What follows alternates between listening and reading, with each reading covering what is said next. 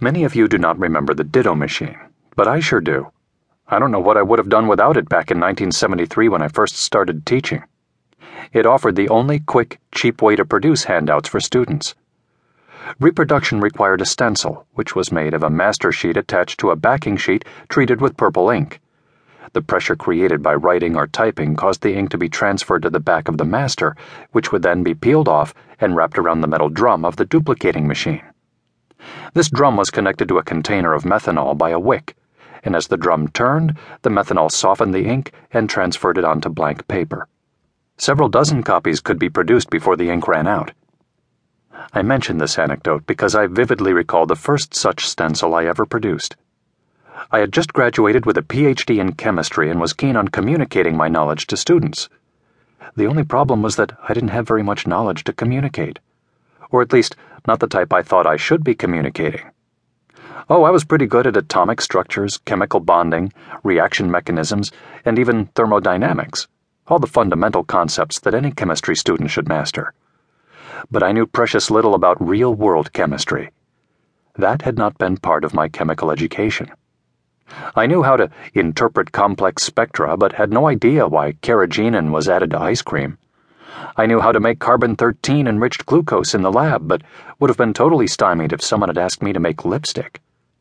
I discovered that when friends and relatives learned I was studying chemistry, they were more likely to ask me questions about toothpaste or shoe polish than about the nuances of the Schrödinger wave equation. I decided that when I finally got the chance to teach, I would always try to weave these everyday applications into my courses. Luckily, my very first year on faculty, I had the opportunity to develop a new course that was to feature dyes, cosmetics, cleaning agents, medications, synthetic fabrics, and the other common fruits of chemistry.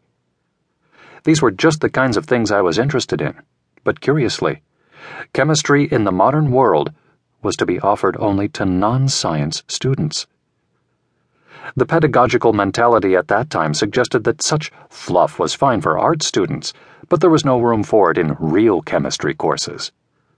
Science students were to struggle with phase diagrams and molecular orbitals, not with ways to remove lipstick stains from collars.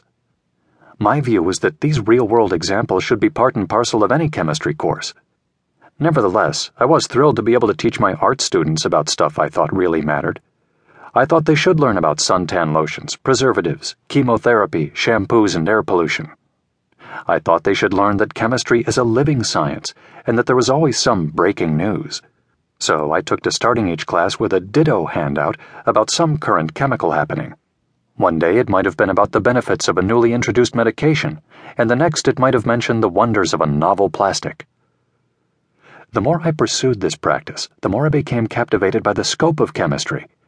But something else happened as well. I began to realize that there was always a but. That new drug may perform well most of the time, but sometimes there are severe side effects. That new plastic may have fantastic properties, but there are environmental concerns linked to its production. In other words, I discovered that there is often a fly in the ointment. It became clear to me that any realistic discussion of chemical issues had to involve an appropriate risk-benefit analysis.